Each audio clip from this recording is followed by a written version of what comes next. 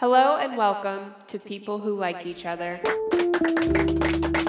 I'm your host, Madeline, and I'll be talking to a wide variety of couples in hopes of unpacking the intimate details of these relationships and maybe what works and maybe what doesn't work. So before we get into today's interview, I'm really excited because we got a fun story in from Steph McCann, who is a writer for MTV. She's based in LA. She's a very talented and funny person. So here's what she had to say. When I first moved to the city, when I was in my early 20s, I was obsessed with dating people in their late 20s, as every 22, 23-year-old is wont to do. The first person that I dated in Los Angeles was this guy. He was 28. We'll call him Dave for this story. We went on a few dates. I think we went on 3 dates. And I just was like, we are in love. We have so much in common. We both like the band Arcade Fire. We have the same taste in like alternative comedy. I just felt like we were in love. We went on a 3rd date, and after that 3rd date, I was like, okay, it's official. I have to tell everyone. I came home from that just being like, this is it. We're gonna get married. And he came home from that date, and he texted me, hey, you're really cool, but just like work is so crazy, and this isn't, I don't really have time for this, something like that. And I was like, okay, that's fine. I'll wait for him. I just assumed like work is really crazy and I'll see him soon. So then like months went by and I didn't hear from him. We didn't really talk to each other, but I was just obsessed with him. I was like, this older man will be the answer to all of my problems. He's 28. So we ended up having catch-up drinks maybe like 6 or 7 months after that last date, that 3rd date. We both still liked the band Arcade Fire. I had recently bought light wash jeans. He had recently bought light wash jeans, so clearly we had so much in common. But he, like during that date, he had been going on and on about how like, my back hurts, I'm so old, I can only have like 1 drink and I'm hungover now. And I was like, oh, like, he thinks he's so old. Clearly there was like nothing in common. I think he like had started dating somebody, so it was just sort of like, okay, nice to see you, thanks. Later on at night, we were like standing outside of the bar saying goodbye, and he was going on. He's like, oh, my back, my knees hurt, I need to go to bed, it's 10:45. And I looked up at him and I was like, I think you think you're older than you are, and I'll never forget. He looked down at me and he was like, I could say the same thing about you. And I just remember that pissed me off so much at the time. I was like, ugh, I'm a mature 22-year-old or whatever age I was. And now looking back, I'm like, no, Dave, you are so right. Like I think about that all the time, and I'm like, 22 and 28, they don't seem that far apart, but just what happens in your 20s is like during those middle years, during that time, just there are so many changes. He was right. I did think that I was older than I was at the time, and now that I'm his age, I'm like, thank God he knew. But yeah, so that's my story.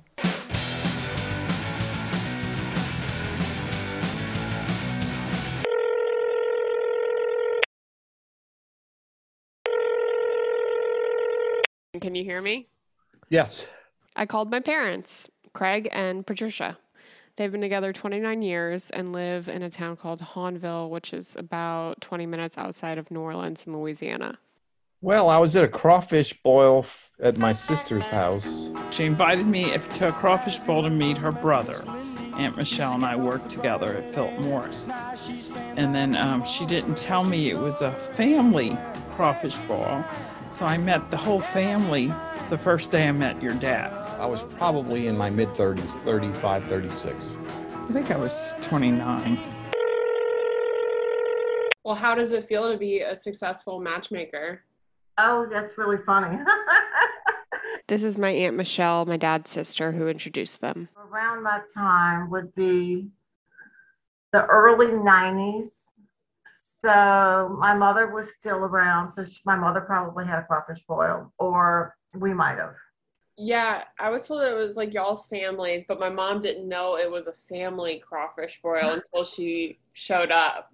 You're kind of like stunned at first. That's okay. So I called her, and I think she was dating somebody at the time. I'm not really sure. But she said, yeah, let's have lunch. I think one of our earlier dates, I had hurt my foot and I was on crutches. And I drove to your dad's office, and he said something like, Wow, what happened to you? You know? wow, you must really want to date me if you came on crutches and didn't cancel. And she was kind of embarrassed, you know. Anyway, so I said, well, let's get in my car. I don't want to go, let's go eat. I'll drive it. And then I get in his car and he said, sorry, my car's such a mess. And I looked around and it was really neat. He had his little calendar stuffed between the seat and the middle of the dash. But I thought to myself, wow, if this is messy, I can deal with this. Because the guy I dated before him was such a slob. So I thought, oh, wow, that's a change of pace for me. Oh, I liked her. I thought she was real pretty and she was smart. And I thought she had a lot on the ball, He opened the door for me, and he was funny. I thought he was, so I really was in a mindset of, I just want to have some nice, fun dates. I wanted to have more children. That was important to me at the time. I wanted to be married. I liked being married. I didn't like being single. I didn't really like the dating scene much, so. And I don't really want to get seriously involved. I just want to have some nice, fun dates. Okay, so that sounds to me like they were on completely different pages. So when did things start to get serious? Before he told me he was committed to our relationship, he was already getting my engagement ring made. Before you guys were like exclusively dating, he was getting an engagement ring? Yeah. I knew he wasn't dating anybody else at that time, but he still wouldn't tell me that we're exclusive. And so after about 2 years of dating, I said, okay, yeah, I love him. I want to marry him. And, but it was getting your dad to commit at that point. Yeah, but when was there like a specific moment when you were like, oh, like I could marry her? Or was it just... I think I had that moment on the first time we went to lunch. That is so sweet, Dad. I've never heard you say that before. That's so nice. Nobody ever asked me that.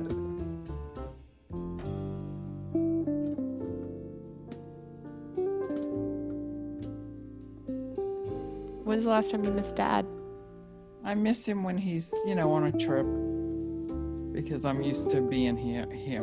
But I talk to him often, and I FaceTime him, but I do miss him when he's not around here. The house is even more quiet. It just makes it kind of lonely, That I missed her. I missed her today when I went to work. Yeah, I left the house and she was with the architect, and I had a meeting with the architect for our new house and her. And when I left, I kind of missed her. And what do you think you bring to the relationship? Let's see. I think I bring excitement, fun. I'm more spontaneous than she is. Mom likes to do those things, but sometimes she needs somebody to kind of push her on to do them, So I guess I bring that to the table. I bring love and happiness and joy. What do I bring to the relationship? I think we're a good partnership. We work well together. I think we work well as a team, whether it's things we do with our kids, our grandkids, or with the house, or with the business. So I brought them back to sit together and answer the questions together this time. What have been the biggest challenges in your relationship? Raising kids. That's probably when we had the most disagreements. It's raising Teenage kids. daughters and sons. Probably the most challenging thing is finding the right balance of work and play and family and religion and Well, all that's those true. things. Especially and if you when don't, your kids and are growing up. you get out of balance during different times of your life, and you got to work towards being balanced again. How do your friends perceive your partner? I think they think Dad is very nice. Huh. I do. I think they think you're a nice guy, and they think he's goofy because he is goofy. I actually do remember the first time I met your dad, This is my mom's sister, Elaine. and I thought he was funny, and that was my first impression. He was sweet, and he was being polite. But my friends like him, especially my close friends. We all get along. My friends always speak highly of Patricia, and they think she's great, and they say you're so lucky to have her and to be married to her, and she puts up with all your crap, and that's really something. And she's smart, and she's pretty, and all of those kind of positive things. And she lets you have the cars you want to have, which is very important to them because that's one of their things that they like to share and do. And she lets you travel with us when we go on trips and things like that. And I think that's another plus. I always thought that your mom needed time to go with her friends, and I've never stood in the way of her taking a trip with her girlfriends. I always thought that was a good way for her to vent and to have fun and to talk, because you can talk about different things with your friends that you don't normally talk about with your spouse or your kids or whatever. So the people need that. They need to get away and do those kinds of things. Why are you still together, and what do you feel like you have to work on? Because we love each other. Yeah, and I don't want to go dating again. That's a pain in the ass. Oh my God. I think I still have to work on patience. I lack patience with certain things. She'll say, okay, I'm going to tell you this. I know it's a sensitive issue, but don't respond. And I'll respond. It's very difficult. It'll be an outrageous thing, and I just can't bite my lip long enough. It's bleeding. I'm biting it so hard. And I've got to blurt out, even though I promised her I wasn't going to do that. I've got to work on patience. About her, I would think she's become more forgiving, and I'm thankful for that. So if there's something that I did that she didn't really like, she used to jump on it and really be silent to me for too long a period. She gets over that quicker now, and I like that. I think we both realize we only have so much more time together, and that we got to make good use of that time. Kind of in that, to remind myself when we're talking about something that's probably sensitive, that I've got to remind myself to let your dad express his opinion, even though I won't agree with it. I might not agree with it, but it's his opinion. And even though it might hurt me, or it might not be what I want, I've got to let him say it.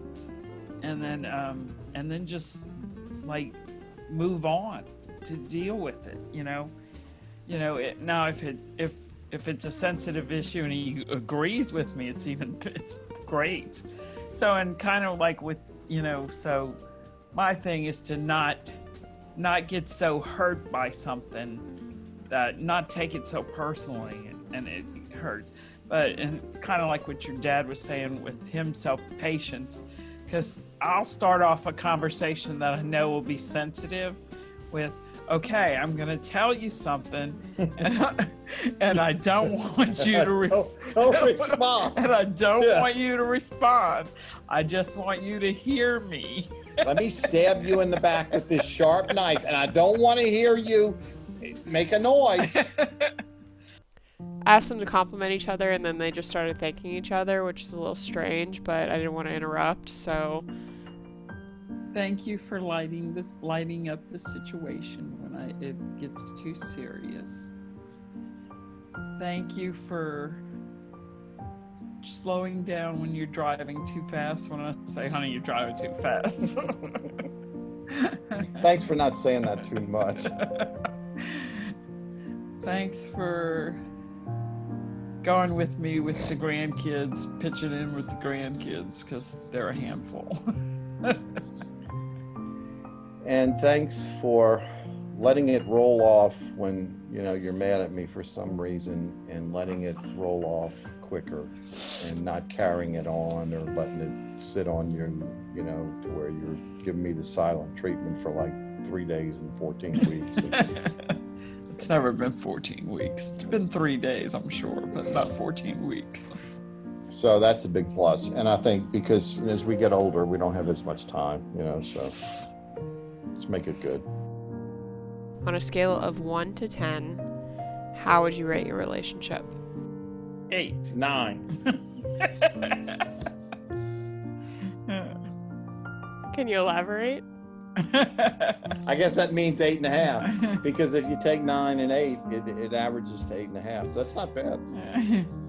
Well, there's never anything perfect about a relationship. Yeah, there never is. And if you could, you know, you just can't make it perfect. So right, I think we're kind of meant for each other. We'll stay together a little while longer. I think we're good. And I do see them together for, you know, forever. I really do. And there you have it, folks. A little snippet of a relationship. Hope you enjoyed it, and hope you keep listening for more. You can edit all the bad stuff out and make it sound good if you want.